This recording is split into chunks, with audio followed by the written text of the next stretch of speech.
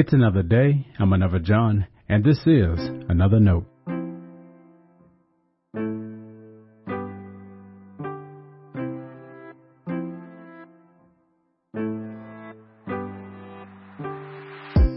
Today's edition of Another Note is titled Book.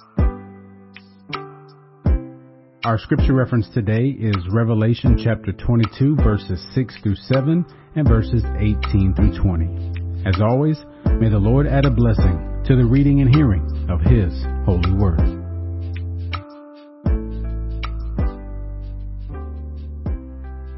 And he said to me, these words are trustworthy and true, for the Lord, the God of the spirits of the prophets, has sent his angel to show his servants what must soon take place. See, I am coming soon. Blessed is the one who keeps the words of the prophecy of this book. I warn everyone who hears the words of the prophecy of this book. If anyone adds to them, God will add to that person the plagues described in this book. If anyone takes away from the words of the book of this prophecy, God will take away that person's share in the tree of life and in the holy city, which are described in this book. The one who testifies to these things says, surely I am coming soon. Amen. Come, Lord Jesus. This is the word of our Lord. Thanks be to God.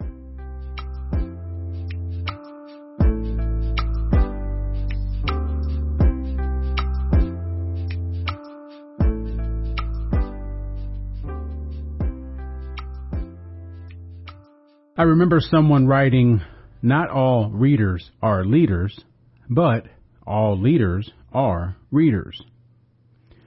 Christians should be readers too. Our reading expands our imagination, which helps us think with more creativity. The more we read, the better we can understand differing perspectives and opinions. And that's not saying anything about all we can learn from the world in our reading. I took part in an elementary school reading event last week. The school librarian had printed some notes for me to make sure to share with the students. She told me she needs all the help she can get to encourage kids to read. If children are a part of your world, let them see you read. Now, what does this have to do with our faith in Jesus? The final words of Revelation emphasize its written word. It's a repeated theme of the Bible. Do not add to or remove from what you read in the book. The Lord wants all people to hear the same message of faithfulness and trust. If we change the book, how can they be obedient to God? The assumption in that commandment is that the saints will read the book.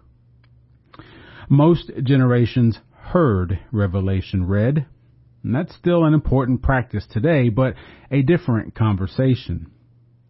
How many saints today do not read the Bible? How many of them say it's hard to understand? When I dig a little more, a lot of those same Christians don't have trouble reading the Bible. They just don't like the reading. They'd rather watch the movie or new TV series. Let me encourage you to read the Bible more and to read more, period. Considering the benefits we mentioned before, make reading a spiritual discipline. Oh, there's another word we don't like. But that's how we wait patiently for the return of Christ. Consider this next point also. The more you read, the more you have to pass on to newer Christians. Plus, how will we know if anyone adds or takes away from the promises of God if we aren't even reading them to begin with? Stay blessed. Now, before you go, let me make sure you know I love you and you are a blessing to me. Thanks for listening to Another Note. I hope it helps you live a life worthy of the calling you have received. Let me know if I can pray with you and help us reach others by sharing today's devotional or leaving a review wherever you listen as a podcast. And finally, make sure to check out the website at anotherjohn.com. God be with you.